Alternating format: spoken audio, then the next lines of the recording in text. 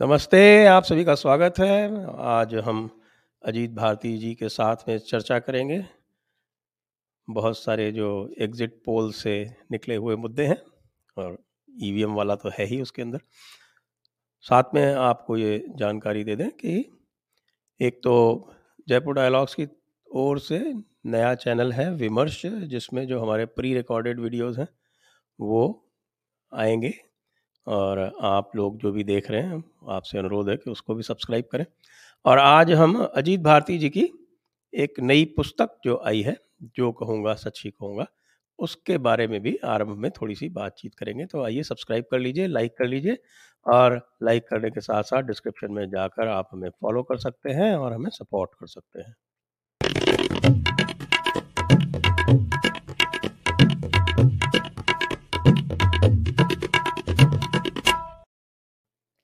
नमस्ते सभी दर्शकों को और स्वागत अजीत भारती जी। नमस्कार सर। आपकी पुस्तक की बड़ी चर्चा है। जो नई पुस्तक है, मैं डेस्क से कहूँगा कि ज़रा उसको यहाँ पर फ्लैश करें और इसका जो लिंक है वो डिस्क्रिप्शन में दिया गया है। जो भी कहूँगा सच कहूँगा। तो ये आपने इसका टाइटल ऐसा क्यों रखा? वैसे तो आप जाने ही सच कहने के लिए जाते हैं। ऐसा कहने से क्योंकि ऐसा लगता है कि पहले आप क्या कह रहे थे, अब सच कह रहे हैं, पहले सच कह रहे थे। नहीं, इसका जो कारण है वो यह है कि आपने देखा ही कि सच बोलने पे किस तरह के कॉन्स्ट्रेंट्स हैं एक तरह से, और मिलॉर्ड लोग किस तरह से हमला बोलते हैं सच बोलने वालों पे।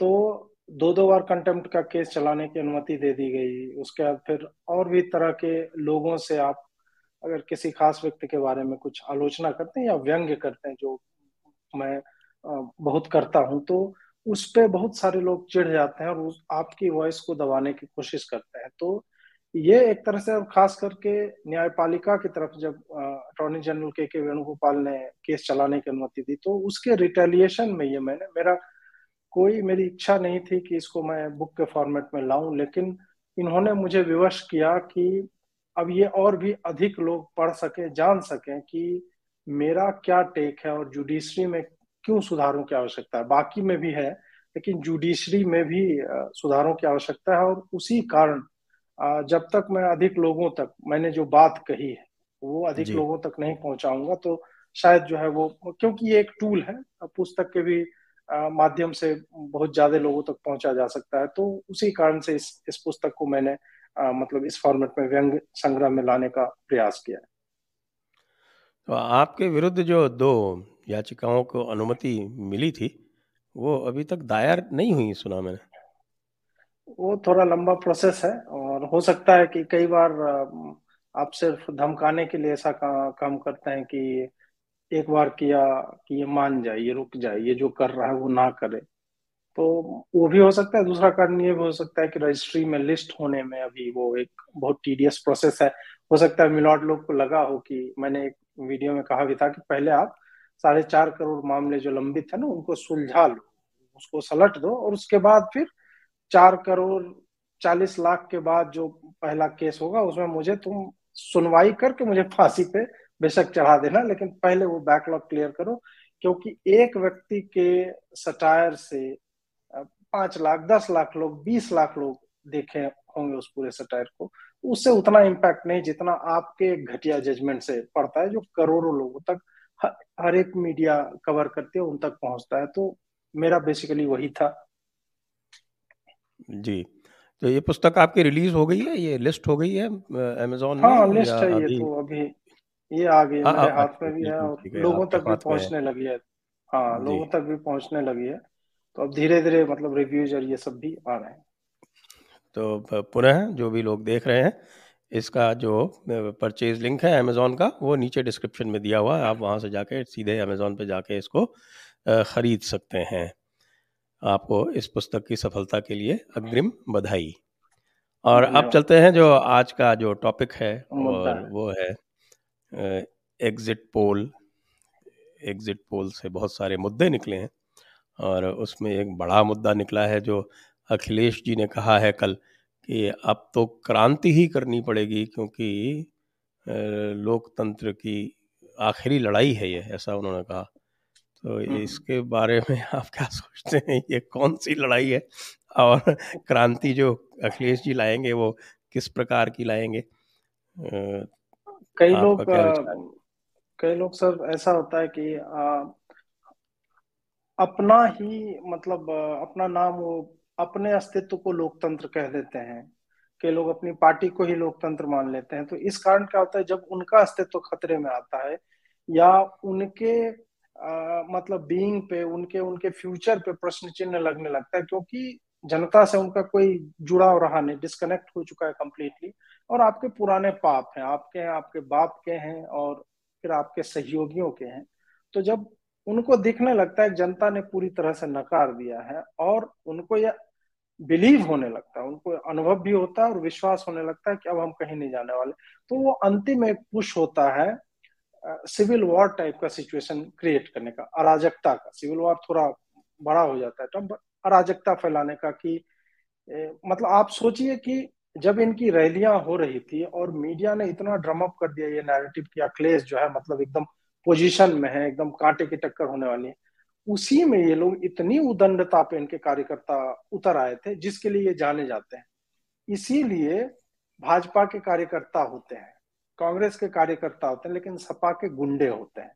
और इस पे अखिलेश ने खुद भी एक बार बोला था कि ये मुझे काफी बुरा लगता है। तो तुम अयोध्या में अगर गुंडई करोगे तुम्हारे रोड शो में, तुम्हारी बीवी को तुम्हारे कार्यकर्ता छेड़ते हैं स्टेज पे, मोलेस्टेशन होता है महिला नेताओं का, तो तुम्हारे अपने ही नेता का अपने ही कारण करते हैं, तो फिर वो जो इतिहास है वो बाकी जनता भी तो देखती है ना, जो बॉर्डर लाइन पे है वो तो कहेगी कि इसको नकारो, इसको रखने की जरूरत नहीं है। उसी से यह उपजता है कि आप चौथे या पांचवें चरण के बाद देखेंगे कि एक दिन अचानक से सपा के हैंडल से बिना काम का रैंडम ट्वीट किए जा रहा है कि बूथ नंबर 242 में धांधली हो रही है, वहां मतलब बटन दबा तो सेब निकल रहा है, छुहारा निकल रहा है, ये तमाम तरह की बातें कर रहे थे। और कल भी इन्होंने वही एक ट्वीट किया कि ईवीएम जो है ले जाते हुए पकड़े गए। अब वही है कि कई बार क्या होता है कि आदमी चाहे सिडनी में पढ़ ले या हार्वर्ड चला जाए, लेकिन उसकी सोच उतनी ही रहती है कि वो पढ़ नहीं पाता है। उस पर लिखा हुआ है प्रशिक्षण यूनिट है, वो ट्रेनिंग के लिए, वो बैलेट यूनिट और कंट्रोल यूनिट होता है वो। जैसे कल मतगणना होने वाली है, तो आज आप तो प्रशासन में रहे, आपको पता है कि ईवीएम को हैक करना असंभव है।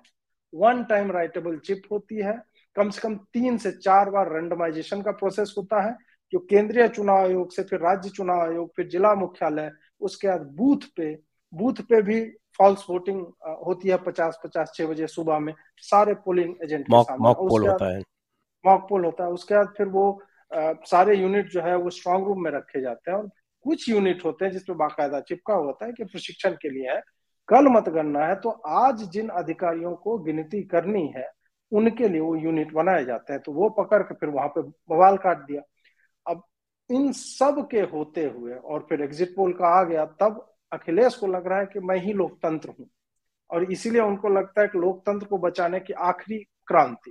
ये लोग आप याद कीजिए ना कि महागठबंधन, ये लोकतंत्र की हत्या, अब तो बहुत हो गया, अब तो एकदम भारत का भविष्य खतरे में, इन्होंने अपने सुपरलेटिव सर एग्जॉस्ट कर लिए हैं। अब इनके पास और कुछ मतलब पिछली बार से अधिक बोलने के लिए कुछ बचा नहीं है, इसीलिए ये वही फेयर मॉन्गरिंग कर रहे हैं। लेकिन इनका दुर्भाग्य है कि आम लोगों को घंटा फर्क नहीं पड़ता है कि ये क्या बोल रहे हैं।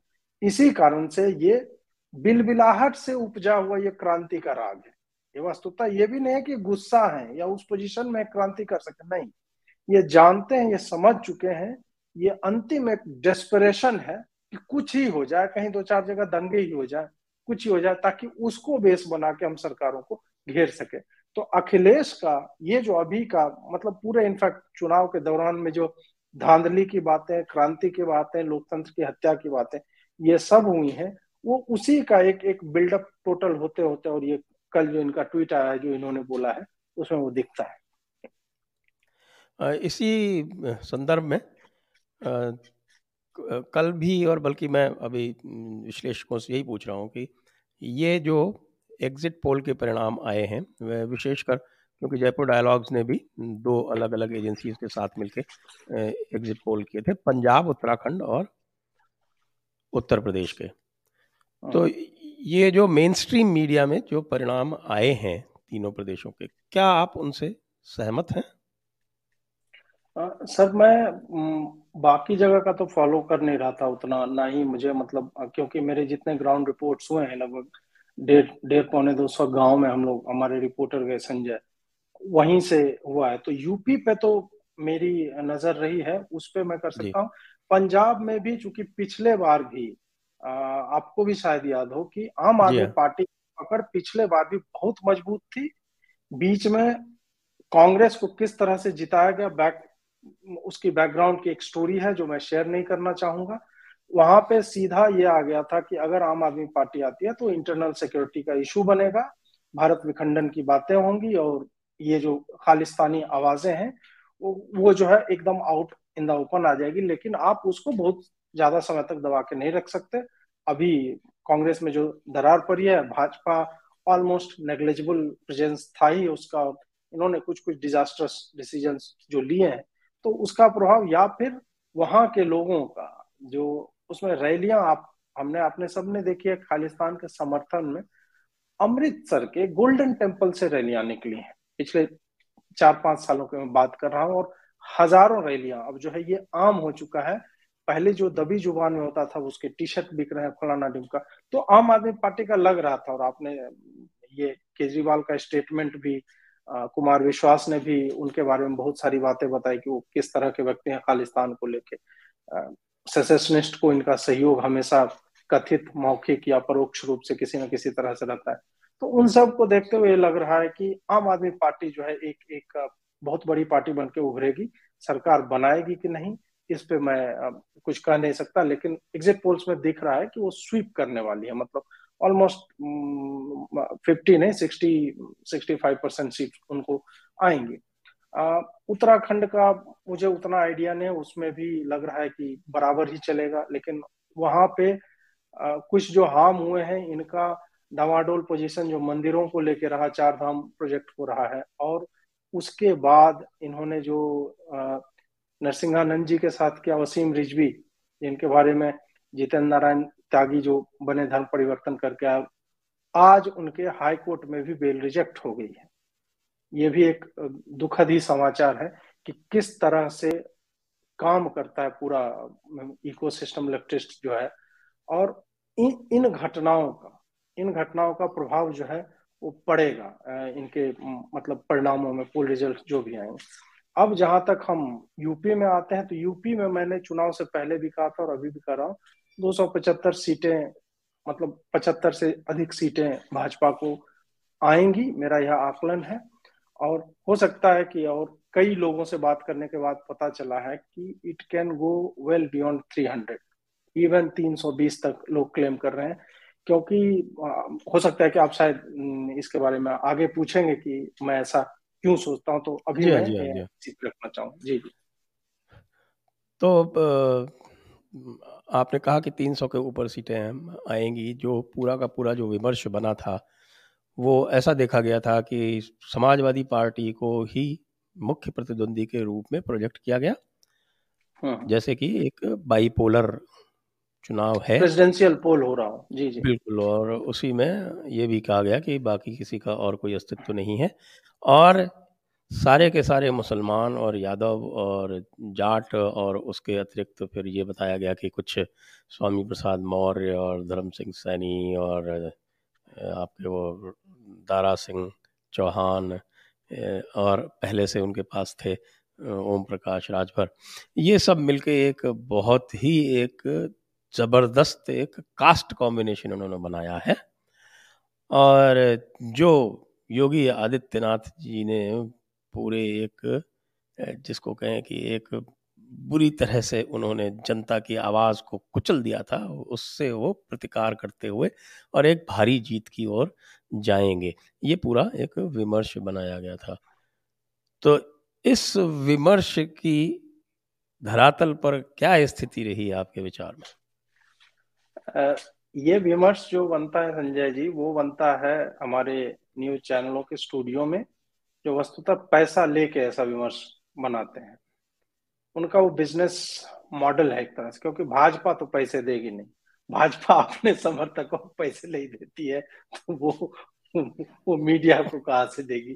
तो जिसको जहां से पैसा मिल रहा है वो पैसा जो है ये लोग ले रहे हैं। और उसके बाद एक कैंपेनिंग चलती है इनकी सड़कों पे, नुक्कड़ों पे, जो भी है, जो पॉलिटिकल कैंपेन है। और दूसरा कैंपेन रवीश कुमार जैसे लोग चलाते हैं स्टूडियो से। तो उसी में क्योंकि इनका कुछ पास्ट था नहीं, इन्होंने काम क्या किया था, अखिलेश को देख लें तो काम क्या किया उन्होंने 5 साल में, और उसके बाद जो बाकी जगहों पे इनके साथ के जो लोग हैं उन्होंने क्या काम किया। किसान आंदोलन में जो इम्पैक्ट बोला जा रहा था कि बहुत भारी इम्पैक्ट होगा, ये वो होगा, तमाम रिपोर्टर्स जो ग्राउंड पे थे और हमारी तरफ के रिपोर्टर जो थे, हम लोग 30-40 यूट्यूबर्स, मतलब मैं सबका नाम नहीं ले सकता, हमने इतनी मेहनत की है लोगों तक जाने में और ऐसी जगहों पे जहां मीडिया कभी नहीं गया था। ऐसे हमारे 30-40 चैनल हैं यूट्यूब पे और वो सब गए, अभिषेक गया, सलील गए, अमित श्रीवास्तव है, सारे लोग जो है ये घूम घूम कर गए, अपने लोगों को भेजा। एक एक छोटी छोटी मतलब संस्थाओं ने जिसमें 5 कर्मचारी हैं, 3 को भेज दिया ग्राउंड रिपोर्टिंग करने के लिए, इस तरह से। तो हमने जो इकट्ठा किया वहां पे तो ना, देखिए कोरोना वेव वाला जो ये लोग पहले बहुत ज्यादा बोल रहे थे वो नैरेटिव इनका चला, ना गौवंश वाला चला। पहले फेज के बाद दूसरे तीसरे फेज में आते आते लोगों ने खुद उसको निगेट करना शुरू कर दिया कि नहीं, गाय हमारी है, हम खुला छोड़ रहे हैं, तो इसके लिए मोदी जी रिस्पॉन्सिबल नहीं है और इसका लाभ मैं तुम्हें तो नहीं लेने दूंगा। मतलब विपक्षियों को, वो हमारी गाय है, हमारी खेत में बर्बादी फैल रही है, लेकिन वो इतना बड़ा नहीं है कि हम सपा वालों को चुन लें। और एक एक वो जो घृणा उत्पन्न करना चाह रहे थे तो वो इनका वो संभव नहीं हो पाया। उसके बाद जो आपने बोला कि ये अखिलेश बनाम योगी, ये वही होता है कि आप आइकॉनिफिकेशन करने लगते हैं। जब वो इतना छोटा हो तो उसको आप स्ट्रेच करके बहुत बड़ा बनाने की कोशिशें करते हैं, और उन कोशिशों में क्या होता है कि चूंकि वो आदमी इतना खोखला है, उसमें मटेरियल है ही नहीं, तो आप कितना उसको खींचोगे, उसका एक ब्रेकिंग पॉइंट होगा। तब वो परशुराम की मूर्ति बनवाने लगता है, तब वो अचानक से हिंदू बनने की कोशिश करने लगता है, जिससे कि वो व्यक्ति जिसका पूरा मतलब एंटी हिंदू होने के कारण जिसका पूरा वोट बैंक चला करता था, उनका एम और वाई का समीकरण, भाजपा वालों का एम वाई अलग है, मोदी और योगी, इनका अलग है, कास्ट वाला और रिलीजन वाला। तो वो लोग तो ये देखेंगे ना कि अभी तक तो तुम जो है हमारा साथ दिया करते थे, अब ये तुम प्रो हिंदू, मतलब तुमको और भी कुछ चाहिए, तुमको एम वाई से तुम्हारा समीकरण नहीं सत्ता दिख रहा है। इससे क्या होता है कि वैसे लोग भी क्षुब्ध होते हैं जिनको हिंदुओं से घृणा है और वोट करते हैं सपा के लिए।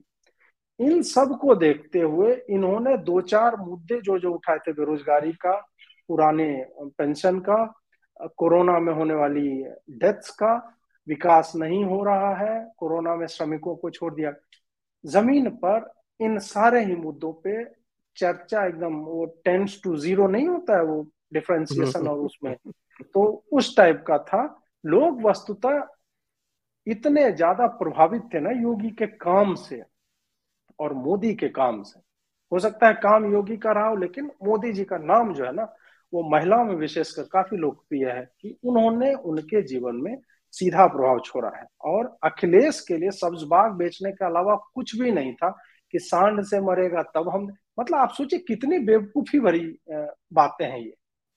तुम कुछ और बोल दो ना यार कि किसानों की आकस्मिक हत्या पर या मृत्यु हो जाने पर हम, सांड से मरोगे तब हम देंगे। ये हो सकता है उनको लगा होगा कि यादव लोग जो जो पशुपालक हैं उनमें एक अपील जाएगा कि ये सांड भी जानते हैं कि सांड क्या होता है, इस तरह की चीजें। इनका इस तरह का मूर्खतापूर्ण कैंपेन चला। इन्होंने प्रेसिडेंशियल इलेक्शन बनाने की कोशिश की, एक बहुत छोटे को बहुत बड़े के सामने भिड़ाने की कोशिश की। ये टक्कर मीडिया में तो लग रहा था चलेगी, लेकिन जमीन पे बिल्कुल नहीं थी। और यही कारण है कि अगर ये ट्रांसलेट होते हैं आंकड़े जो एग्जिट पोल में है, तो किसी को कोई मतलब आश्चर्य नहीं होना चाहिए। हाँ, ये जरूर होगा कि अगली बार से जो चैनल वाले इस तरह का इकोनॉमिफिकेशन का नैरेटिव चलाते हैं, विमर्श बनाते हैं, उनको पैसे थोड़े कम मिलेंगे कि तुम चलाते हो, तुमसे फायदा तो कुछ हुआ नहीं। एक और भी बहुत जोर शोर से प्रचारित किया गया था कि पश्चिमी उत्तर प्रदेश में किसान आंदोलन के कारण पूरा का पूरा जो जाट वर्ग है वो भाजपा के विरुद्ध जाएगा। इसका आपने जमीन पे कैसे देखा? इस पे भी वही है कि जो कुछ लोग हैं जो बहुत ही मतलब मिनिस्क्यूल, उसमें हमने देखा, और हमारे जो रिपोर्टर हुए या हमारे जो साथी पत्रकार हैं जो अलग संस्थाओं में, उन्होंने भी यही कहा कि नहीं, इसका जमीन पे उस तरह का इम्पैक्ट नहीं है जिस तरह का बनाया जा रहा था, जिस तरह का ढोल पीटा जा रहा था कि वो जो, आप सोचिए कि इनका नेता वो था जो अपनी जमानत नहीं बचा पाया, ठीक है, और ऐसे लोगों को अपने गांव में जहां घुसने नहीं दिया जाता, अपने गांव के उसके लोग, इनका हाल वही है। देखिए इस तरह के जो भी सडन फेम वाले नेता बनते हैं ना, जो भीड़ों का या वामपंथियों का नेता बनता है, आप इन सब को देखेंगे, इनको अपनी भूमि नकार देती है। कन्हैया के साथ जो मेरे जिले से आता है, मेरे पूर्वजों के गांव से आता है, उसको अपने गांव में वोट नहीं मिलता है, क्योंकि वो उसकी रियलिटी को, वास्तविकता को जानते हैं। तो वही वास्तविकता टिकैत का भी है कि तुम क्या कर रहे हो, सबको अब समझ में आता है यार। भले तुम भावुक होके रो दो और फिर एक विमर्श चलाया जाए कि नहीं, जाट की आंखों में आंसू आ गए, अब तो पूरा जाट जो है धर्म वर्म सब त्याग देगा और जाट जो है खराब नहीं होगा यार। सबको पता है 1 साल तक आंदोलन नहीं चलता है ऑर्गेनिकली। 1 साल तक तुम खलिहर लोगों को जुटा के एक मेला है, कार्निवल टाइप बना सकते हो, उसमें तुम लड़कीबाजी चल ही रही है, मोलेस्टेशन हो रहा है, रेप हो रहा है, हाथ काटे जा रहे हैं, गर्दन काटे जा रहे हैं, न्यू ईयर की पार्टी हो रही है, दारू बांटी जा रही है, समलैंगिक संबंधों के वीडियो जो है आ रहे हैं तुम्हारे सामने। इतना अधिक मतलब एक तरह से नकारात्मकता तुम्हारे इर्द गिर्द इतनी अधिक थी कि मुझे नहीं लगता है कोई भी थिंकिंग इंडिविजुअल जो है वो इन लोगों से उतना प्रभावित होगा। आपने फिर वही स्वामी प्रसाद मौर्य और इन लोगों का नाम लिया जो कि कथित अपने अपने समाजों के नेता नहीं, वो अपने समाजों के नेता नहीं है, उन समाजों से जुड़े हुए भी नहीं। वो मतलब वही होता है ना, बाय एक्सीडेंट उनका कास्ट सेम है। कास्ट का नेता होना और कास्ट से एक नेता होना, दोनों में बहुत फर्क है। इन लोगों का पब्लिक कनेक्ट उस तरह का नहीं है जिस तरह का मतलब दिखाया जाता है, और ये हमें अभी रिजल्ट आएंगे तो उसमें भी हमें दिख जाएगा। जी हाँ, आप सही कह रहे हैं, क्योंकि हमारे सर्वे के अनुसार स्वामी प्रसाद मौर्य और ओम प्रकाश राजभर दोनों ही तीसरे स्थान पर जाते दिख रहे हैं, और दारा सिंह चौहान भी जीतते नहीं दिख रहे हैं, और धर्म सिंह सैनी जिनकी की विजय जो थी वो निश्चित मानी जा रही है, वो भी जीतते हुए नहीं दिख रहे हैं। तो जो भी पूरा उन्होंने एक कुनबा सजाया था, उस कुनबे में कोई भी ऐसा नहीं था जो वाकई में उस समूह का, उस जाति का, उस समाज का कोई नेता हो। आपने बिल्कुल सही कहा कि उस समाज से थे, उस समाज के नेता नहीं थे। अब दूसरा जो इन्होंने एक बनाया था बहुत बड़ा एक, कि साहब की मुस्लिम तो 100% जो है वो देने वाला है। एक बात आपकी बात जो जाटों वाली बात कही, उस पे कल जो जातिगत आंकड़े आए थे माई एक्सेस इंडिया के, उसमें ये बताया गया था कि जाटों में से 47% वोट बीजेपी को गया है और 44% समाजवादी गठबंधन को गया है। तो यदि यह स्थिति है तब तो ये और भी शोचनीय है कि न केवल ये जाटों का बहुतायत वोट ले पाए, बल्कि भाजपा से भी पीछे रह गए। और यदि सर ऐसा होगा इन तो हमारी भी जो इन गणना है, जो हमारी गणना जिसमें हम पहले दो दे रहे हैं, वो भी बिल्कुल गलत साबित हो जाएगी और फिर वही स्वीप की स्थिति बनेगी। जी नहीं, मैं ये बोल रहा था कि ये लोग सर आम जनता को सही में बहुत ही मंद बुद्धि का आंकते हैं। इनको लगता है कि, और ये बहुत ही, क्या मैं बोलूं, एक डिमीनिंग तरीके से देखते हैं आम लोगों को। ये क्वेश्चन करने लगते हैं कि पहले तो एज्यूम करते हैं कि ये तो हमें ही वोट देंगे, और जब वो नहीं देते हैं तब ये इस तरह का एक एक माहौल बनाने लगते हैं कि अरे ये लोग साले, इनको समझ में नहीं आता है, बताओ इतनी महंगाई है, इतना क्राइम हो रहा है, मतलब हर चीज जो इनके स्वयं के शासन में मतलब अभी से 10 गुना, 100 गुना, 1000 गुना अधिक विकृत रूप में हुआ करती थी। वो इन बातों पे घेरते हैं सरकारों को, और लोगों पे एक तरह से संदेह की दृष्टि से देखते हैं कि इनको क्या समझ, ये तो देखो किसको बना रहे। अबे तुमको भी दिया था, इन्हीं लोगों ने ही दिया था। ये मतलब ये रवीश कुमार में मैंने देखा, ये लेफ्ट में पूरी तरह से है कि पहले तो they don't want to have a dialogue with you. आप तार्किक रूप से विश्लेषण करेंगे, they will just outrightly dismiss you. और ऐसी बात नहीं है कि हमें उनसे मतलब स्वीकृति चाहिए, वो जिनको चाहिए वो ले जाके। और जब आप इस तरह की चीजें करेंगे कि तुम लोकतंत्र में, तो लोक का तंत्र है ना, तब ये कहते हैं कि नहीं नहीं नहीं, तुम समझे नहीं, मैं रवीश कुमार हूं तो मेरे एक वोट का वैल्यू 1 करोड़ वोट होना चाहिए, क्योंकि मैं पढ़ा लिखा आदमी हूं, मैं जानकार हूं, मैं तुमसे ज्यादा अवेयर हूं। तो वो अपने पाठकों को जिस तरह से और अपने दर्शकों को कहता है ना कि टीवी मत देखा कीजिए, तुम लोग को कुछ समझ में नहीं आता है, हिंदू मुसलमान हो रहा है, फलाना ढिमका, इस तरह की बात। तो एक डिसडेन है, एक एक मतलब हे दृष्टि से उनको देखना, ये अलग तरह का एक रेसिस्ट टेंडेंसी है, इंटेलेक्चुअल रेसिज्म अगर आप कहना चाहें, कि ये अभिजात्य नस्लवाद है, कि हम जो है हम तोप हैं, और तुम्हें तो समझ ही में नहीं आ रहा है, कि इसीलिए तुम योगी और मोदी को वोट दे रहे हो। जी, मैं दर्शकों से अनुरोध करूंगा कि आपको यदि कोई प्रश्न पूछने हो तो वो आप प्रश्न पूछ सकते हैं अजीत जी से। अब मैं जो योगी जी की जीत के कारण हैं, उसमें क्या लॉ एंड ऑर्डर ही सबसे अधिक मुख्य है या और भी कारण हैं? देखिए Sanjay ji, law and order जो होता है ना, उसका कंसर्न शहरी इलाकों में थोड़ा अधिक होता है, क्योंकि वहाँ क्राइम का रेट भी अमूमन ज्यादा होता है। गांव में क्राइम के रेट का क्या बोलते हैं, नेचर जो है क्राइम का, वो थोड़ा अलग होता है। गांव में ये हो सकता है, और आप ये भी देखेंगे दंगे वंगे भी थोड़ा गांव से जो थोड़ा मतलब टायर 3 सिटीज आप कह लें, उस तरह के कस्बों में उसमें होता है। तो उनका सोचने का तरीका जो होता है, या उनके सोचने का पर्सपेक्टिव जो कानून व्यवस्था को लेकर होता है, वो थोड़ा सा अलग होता है। तो वहां के लोग इसको ज्यादा वैल्यू देते हैं।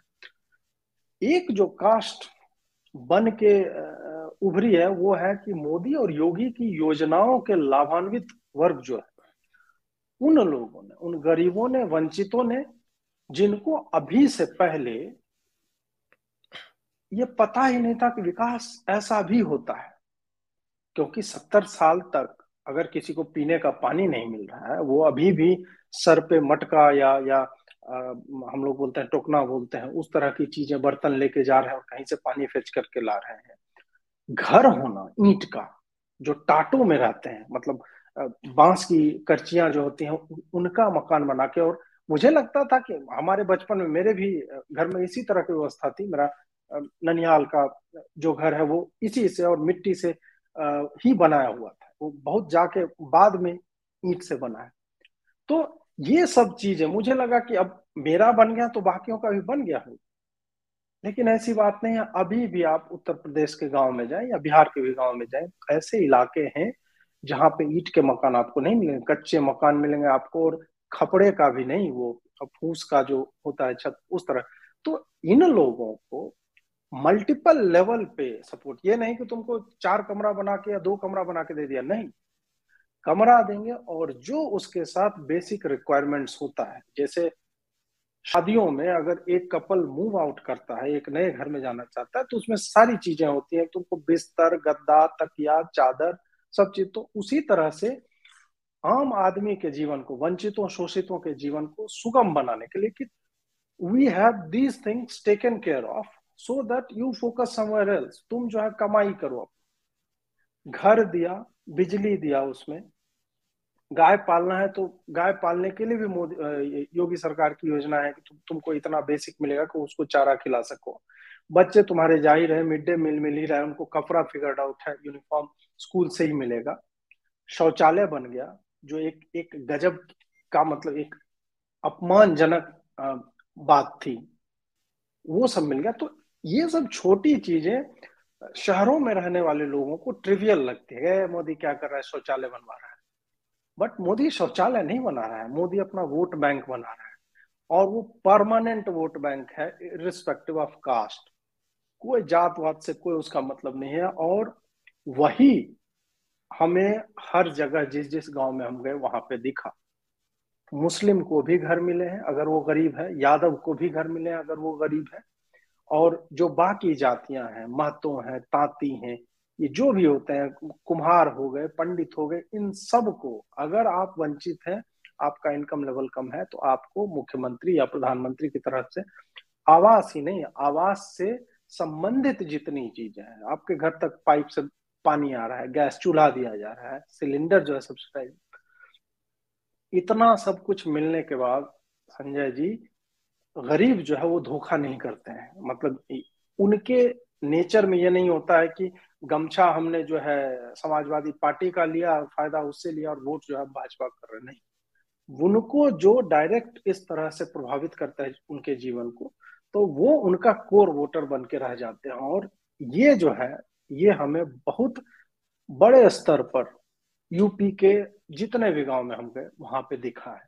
तो ये जो है ना, ये विकास योजना है, जिस चीज को अभी तक विकास को तो ये माना जाता था ना कि ये नॉन टेंजिबल टाइप का, इनटेंजिबल चीज है, इसको आप देख नहीं सकते, समझ नहीं सकते। विकास मतलब इंफ्रास्ट्रक्चर कहीं पे बन गया, सड़क बनी तो विकास।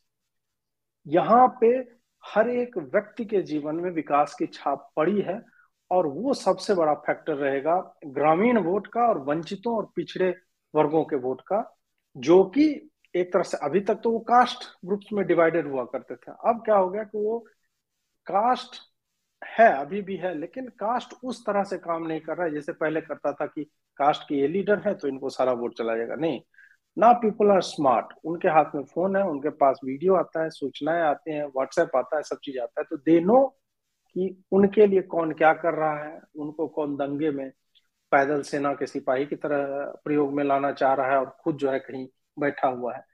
तो people have figured it out, उनको लग गया कि हमें इस राह पे जाना है। हाँ, 5 साल बाद और विकास हो जाएगा, सेचुरेट हो जाएगा, तब हमें अलग तरह के इश्यूज हो सकता है उन्हीं गांव में देखने को मिलेंगे।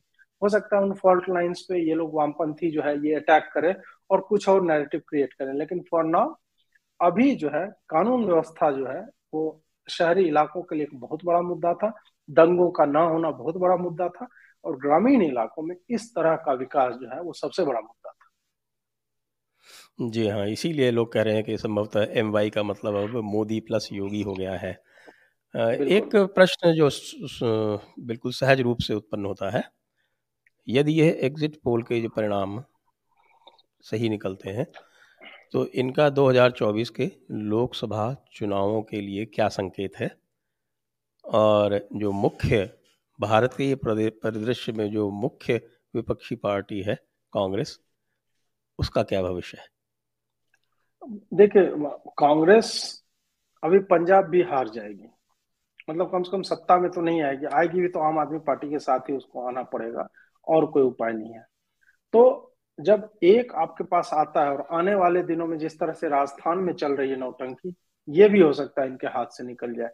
तो लोकसभा चुनाव के आने तक इनके हाथ से राज्य जाएंगे, और वो जो होता है ना, वो कार्यकर्ताओं के मनोबल को तोड़ता है। उसके बाद आपको ग्रुप ऑफ वही 26 और इस तरह के मतलब उनमें भी दरारें दिखनी शुरू हो गई। और किसी को अगर पार्टी में अपना भविष्य देखना है, कोई भी कार्यकर्ता हो या वकील ही मान लीजिए जुड़ गया आपकी पार्टी से, वो देखता है ना कि मुझे कहाँ जाना है, इस पार्टी के साथ मैं कहाँ तक जा सकता हूँ।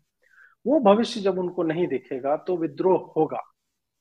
और उस कारण से कांग्रेस वो अभी ड्विंडलिंग पाथ पे है, वो नीचे गिरता चला जाएगा, क्योंकि इनमें मतलब लोग कह रहे थे कि परिवार को छोड़ो, थोड़ा राहुल को छोड़ो, तो दूसरे पे ध्यान दो, तो इन्होंने और क्या किया कि प्रियंका को भी खींच लाया, जिनकी मतलब इन लोगों की अकेली अचीवमेंट किसी का बेटा होना या किसी से नाक का मिलना, इस तरह की चीजें हैं, जो मतलब 3 जनरेशन में 3 अलग अलग धर्म के लोगों के सम्मिश्रण के बाद भी अपना गोत्र बचाए हुए हैं। तो इस तरह की बातों को लोग समझते हैं। और जो इनको अभी तक सर मिल रहे थे ना, मतलब कांग्रेस को सपोर्ट जो मिला करता था, वो जनरेशन अब मर रही है। जो गांधी बाबा का या नेहरू का या मान लीजिए इंदिरा गांधी का या राजीव गांधी के भी फैसिनेशन में था, वो अब मर रही है, वो 60 65 70 साल की हो चुकी है, और उनके वोट का अब कोई मतलब नहीं रह जाता है।